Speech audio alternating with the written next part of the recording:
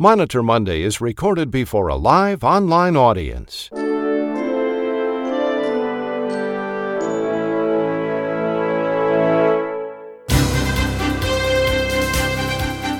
It's morning in America. It's Monitor Monday. For rural hospitals and small-town clinics, big city health systems, and healthcare professionals, Monday means Monitor Monday. And Monday means gearing up for another week of audits by the government and health plans. Here now with the latest regulatory and audit news is the publisher of RAC Monitor and the host of Monitor Monday, Chuck Buck. Good morning and welcome to Monitor Monday. We have much news to report this morning. Former CMS official Matthew Albright reports on the latest development plaguing the legislation to ban surprise balance billing. Healthcare attorney David Glazer joins us with another example of risky business. Senior healthcare compliance expert Sean Weiss is standing by with the Monitor Monday audit report. Nicole Emanuel has the RAC report. Alan Fink-Sandberg reports on the latest news on the social determinants of mental health. And we begin this morning with Dr. Ronald Hirsch, who is making his Monday rounds here on Monitor Monday. Monday Rounds is sponsored by R1 RCM. Here now making his Monday Rounds is Dr. Ronald Hirsch.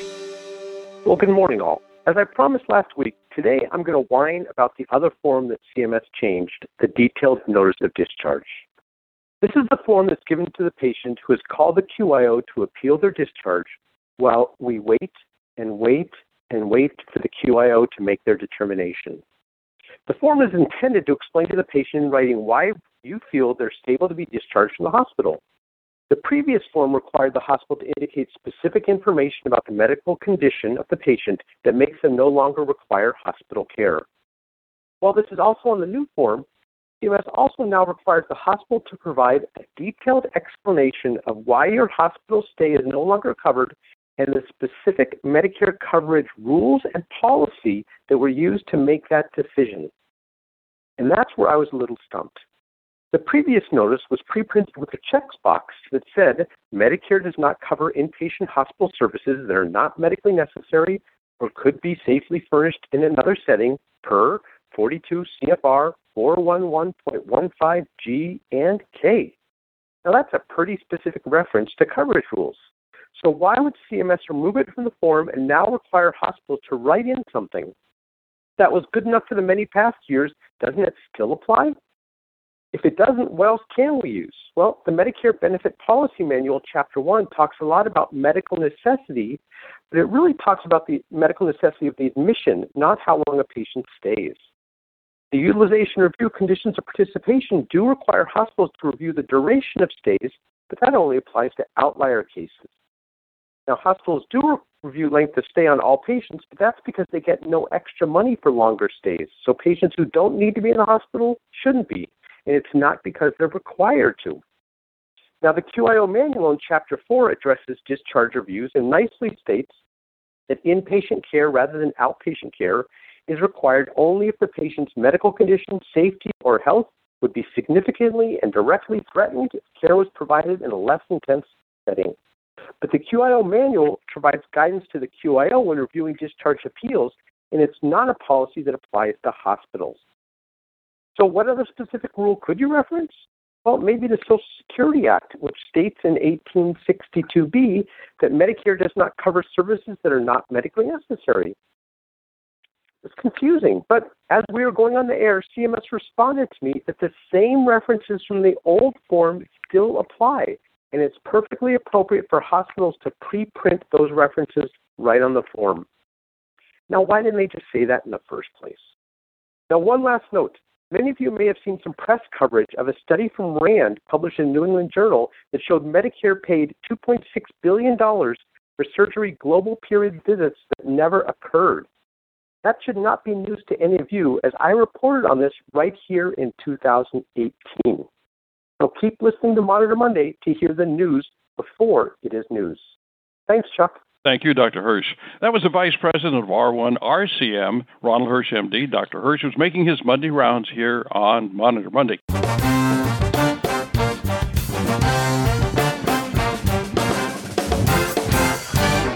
And now's the time for the Monitor Monday RAC Report with healthcare attorney Nicole Emanuel. And good morning, Nicole. Good morning and happy Monitor Monday. Over the years, we have talked about RAC audits and alleged overpayments.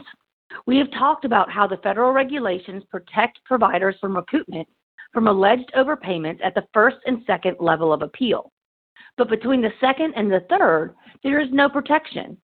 With the backlog at the ALJ level, it's between the second and third levels getting to an in-person ALJ that can sink a provider. A writ of mandamus. This is a very archaic legal remedy. It is an order from a court to an inferior government official ordering the government official to properly fulfill their official duties or correct an abuse of discretion.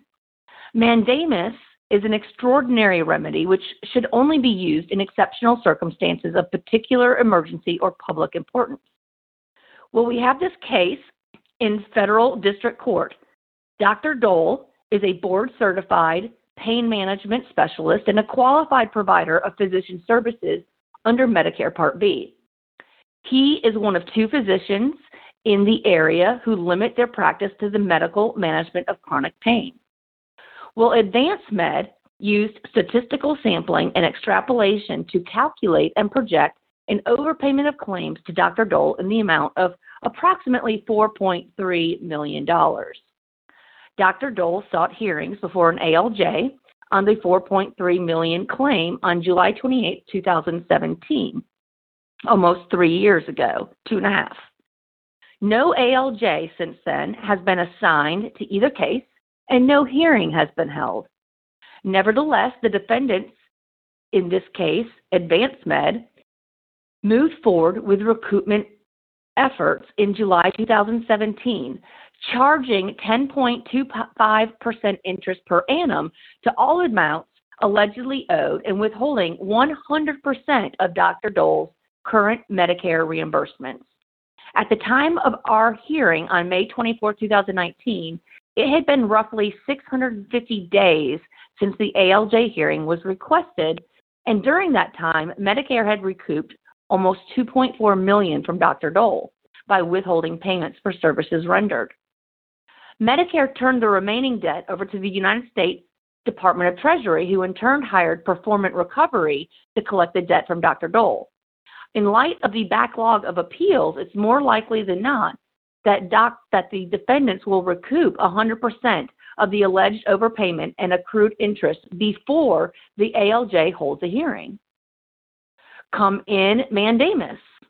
Mandamus may only issue when the plaintiff has a clear right to relief, 2, the defendant a clear duty to act, and 3, no other adequate remedy exists. What other great situation could mandamus be put in than these RAC audits and premature recovery?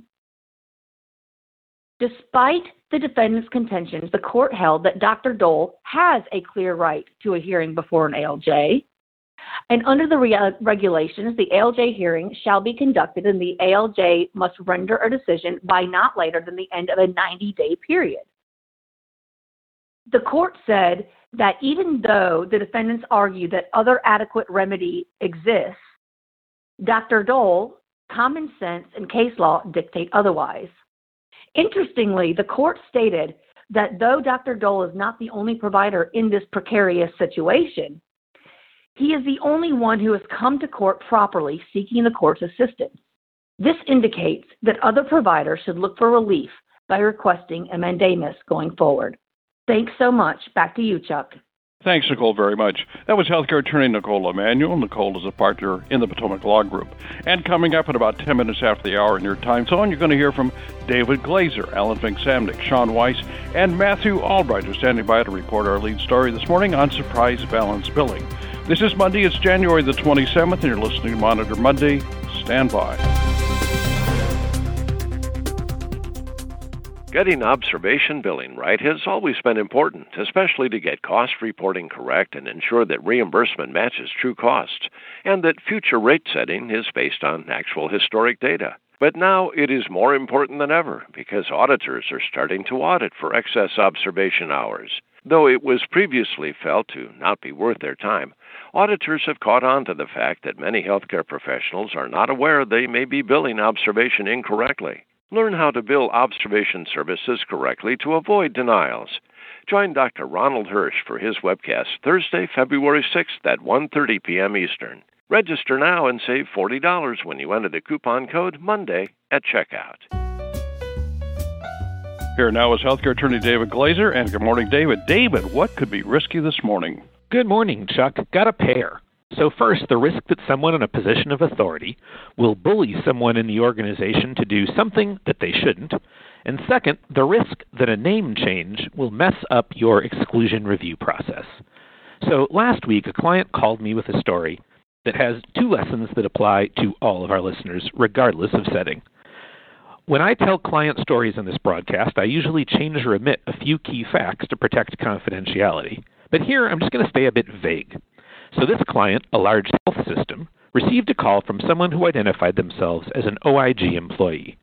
They were calling to inquire about an employee listed on the organization's 855 enrollment form.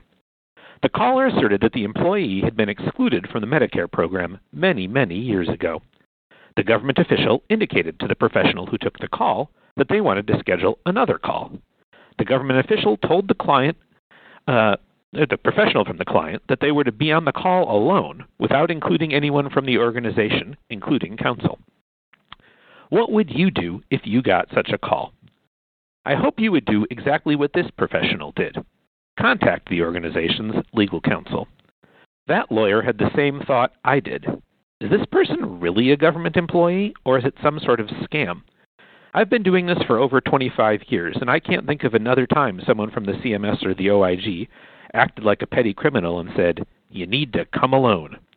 That's something a kidnapper might say in a movie, but it's not a line I've heard from a true blue government official. And no, Madonna is not the song of the week.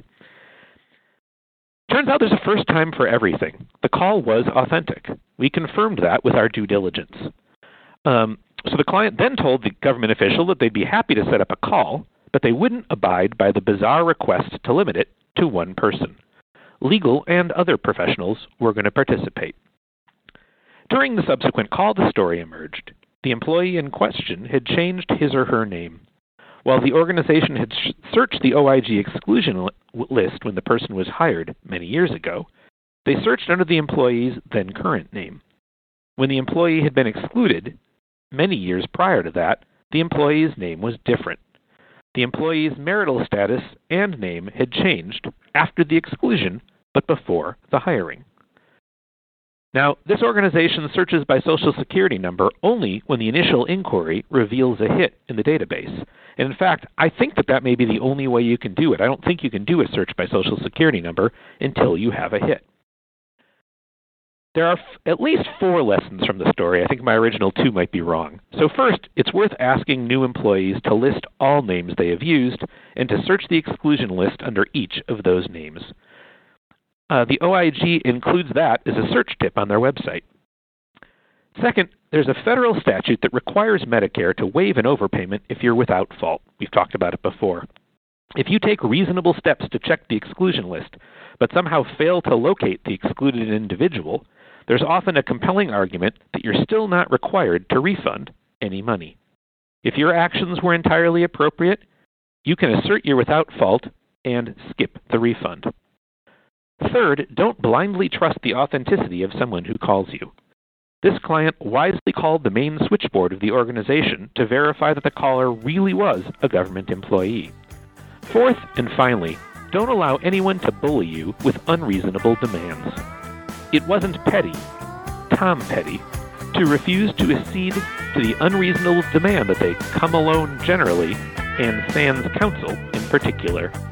When you get a crazy demand, tell them you won't back down. Well, I won't back down. No, I won't back down. No, I won't back down. Back to you, Chuck. Thanks, David, very much. That was healthcare attorney David Glazer. David is a shareholder in the law firm of Frederickson and Byron in downtown Minneapolis, where it's a balmy 24 degrees.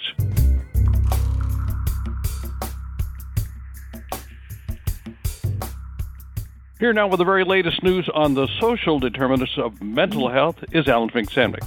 Alan also has a Monitor Monday listener survey. Good morning, Alan. Alan, what's the latest news concerning the social determinants of mental health? Good morning, Chuck. This continues to be a very interesting topic to review. It is definitely on everyone's watch list, particularly the costs incurred to treat mental health and behavioral health and substance use in emergency departments. Poor management of these patients drains resources and provides limited, meaningful treatment. It's more like trying to put a wet Band-Aid on a cut and expecting it to stay put. By the way, it doesn't. A recently released white paper by the Institute for Healthcare Improvement and Wellbeing Trust hopes to shift the care dilemma. The paper, Improving Behavioral Health Care in the Emergency Department and Upstream, provides hospital EDs and their community partners with strategic guidance to render more compassionate, seamless, and effective systems of care for patients with mental health conditions. The guidelines are important considerations to mitigate gaps in care, enhance treatment processes, plus reduce costs and readmissions. The social determinants of mental health evoke challenges for EDs. They drive unnecessary visits. The average patient with psychiatric needs directly costs an ED $1,198 to $2,264 per visit. These patients can present dozens of times annually and for varied reasons. Inability to access appropriate and timely psych follow-up and access to prescriptions, to name a few. To make matters worse, mental health and substance abuse treatment deserts exist throughout the country, especially in rural regions, often leaving EDs as the only accessible care. Assorted reports identify how Medicaid recipients face greater challenges in obtaining needed behavioral health and substance abuse treatment. Creative ways to incorporate integrated behavioral health models in EDs, if not also primary care, is a clear mandate. Proactive solutions minimize reactive response to the social determinants. 8 U.S. hospitals engaged in an 18-month learning community. Participants tested strategies for improving patient outcomes and experiences of care. They were able to profoundly decrease avoidable repeat ED visits for individuals with mental health and substance use disorders. Additionally, several of the hospitals reduced ED length of stay, the number of patient-to-staff assaults, and restraint use. This triple-headed monster impacts workforce safety, retention, and burnout across every setting. The white paper provides a number of recommendations, including leveraging community partnerships and interprofessional team expertise, prioritizing trauma-informed care training to enhance response to patients, addressing the needed cultural shift in practices for behavioral health and addiction, enhancing the information flow to create standardization and accountability, updating hiring procedures to support new roles, soliciting family input in how treatment should work, and standardizing ED processes while making sure organizational cultures support process changes. The report makes for interesting reading and is available on the IHI website. A link to the report is available in the Resources from Panelists tab.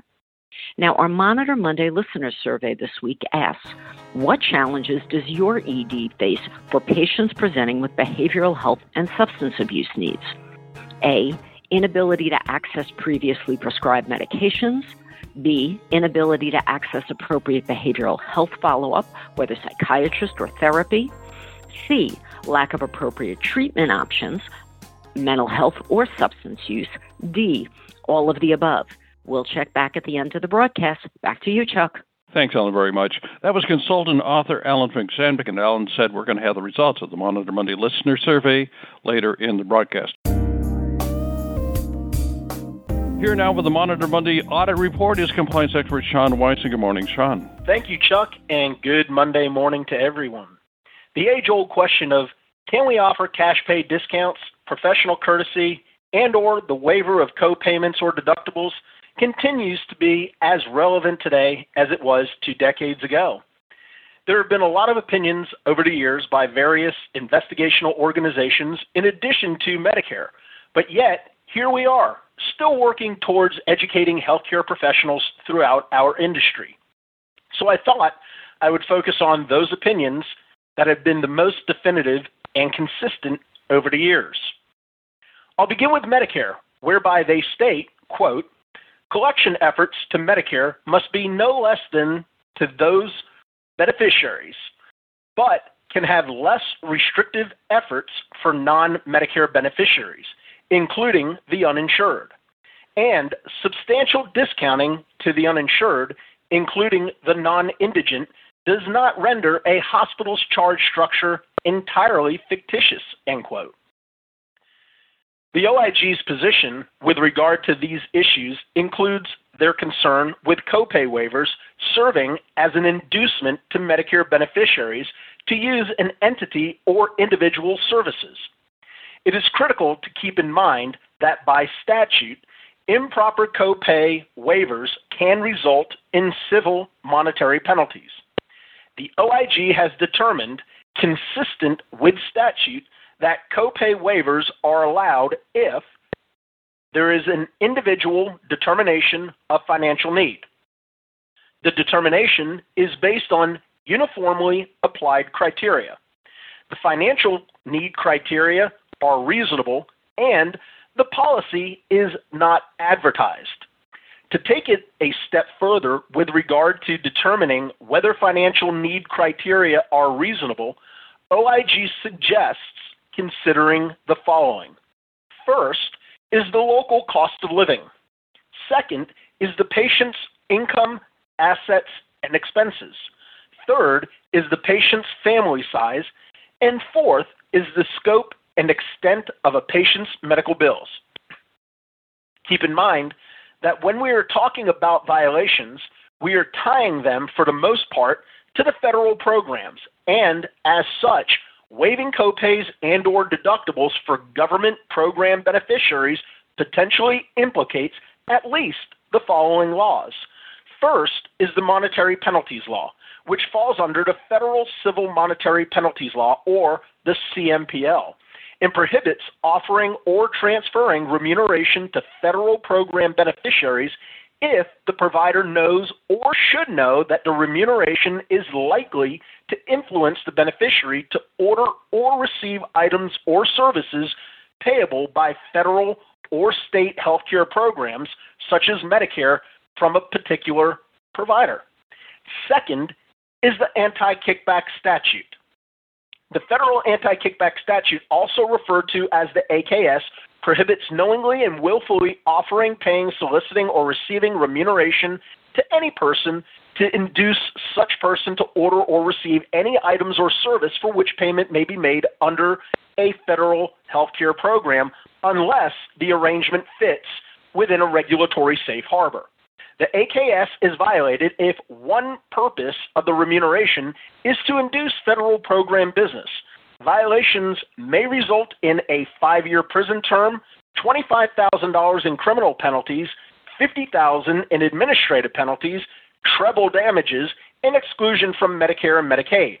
The Affordable Care Act also made an AKS violation an automatic violation of the False Claims Act, which may result in additional penalties and repayment of amounts improperly received.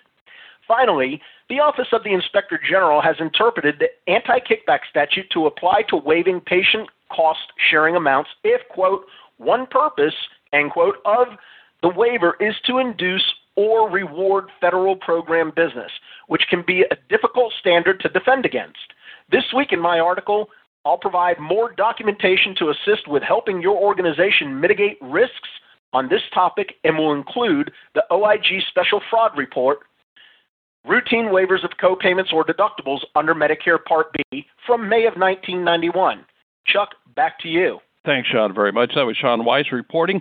Sean is a partner and Chief Compliance Officer for Doctors Management. We continue to monitor the struggle to pass legislation to ban surprise balance billing. A new coalition called the Coalition Against Rate Setting considers the proposed use of benchmarking tantamount to price fixing.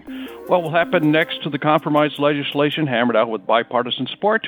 Well, Matthew Albright, who's been monitoring the story, joins us now for an update. Good morning, Matthew. Hey, Matthew, is there any light at the end of this tunnel? Good morning, Chuck. I don't know about a light at the end of the tunnel, and like they say, it could be a train. Congress was really 2 steps forward on surprise balance billing just a few months ago, but now it looks like they've taken a whole 4 steps back. So let's do a quick recap sequence, like they have at the beginning of those Netflix shows.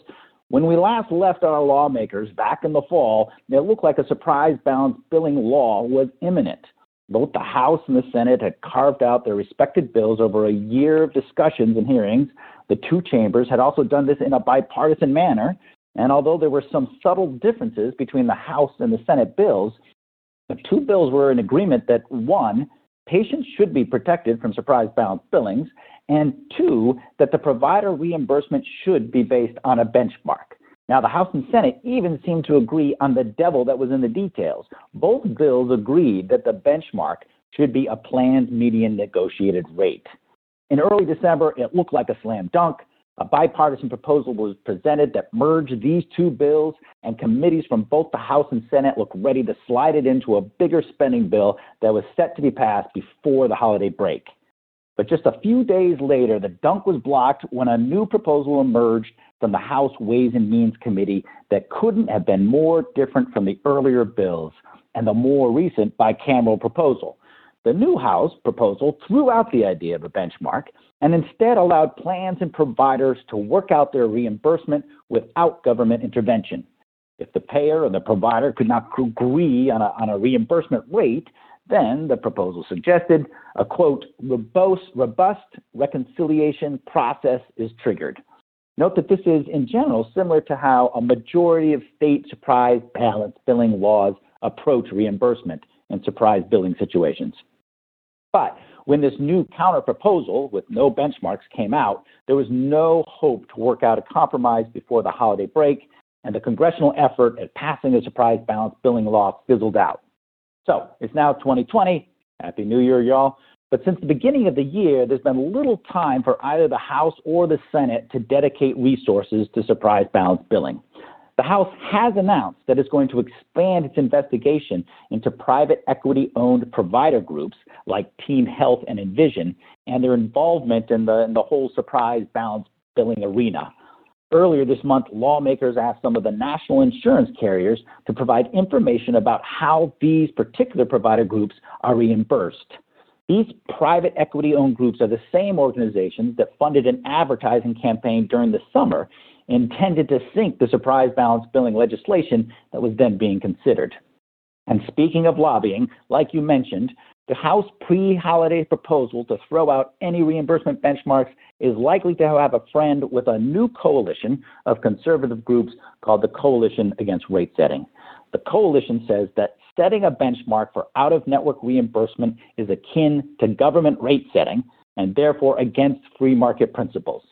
It's perhaps a sign of the times, Chuck, that the rate-setting proposals have actually come from a Republican-run Senate and appear to be supported by a Republican president. Back to Congress's status with the surprise balance billing bill. Although everyone on the Hill continues to say that surprise balance billing is a priority, it's looking less and less likely that Congress will be able to pass it anytime soon.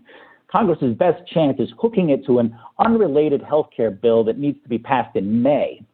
If they can't come to an agreement before May, then the best chance for passage would not be until the end of the year during the lame duck session. And this is because, right, nothing is going to happen in D.C. between May and the election in November. Why? Because there's an election in November. Back to you, Chuck. Thanks, Matthew, very much. That was former CMS official Matthew Albright. Matthew is Chief Legislative Affairs Officer for Zellus. We'll have the results of the Monitor Monday listener survey with Alan Fink-Samnick in 60 seconds. This is Monitor Monday. Stand by. Here's important information about the healthcare publication focused on third-party auditors. It's the Auditor Monitor. In the current edition of the Auditor Monitor, discover why Chapter 8 of the Program Integrity Manual is critical read for healthcare providers. Chapter 8 outlines the rules that the Centers for Medicare and Medicaid Services must follow when determining administrative actions and statistical sampling. Not a subscriber? Here's your chance now to have your own edition of the Auditor Monitor. Go to the Rack University bookstore and order your subscription today and start receiving your own edition of the Auditor Monitor. Subscribe before March 31st and receive Auditor Monitor's 2019 edition complimentary. Go to the RAC University bookstore and order your annual subscription of the Auditor Monitor today.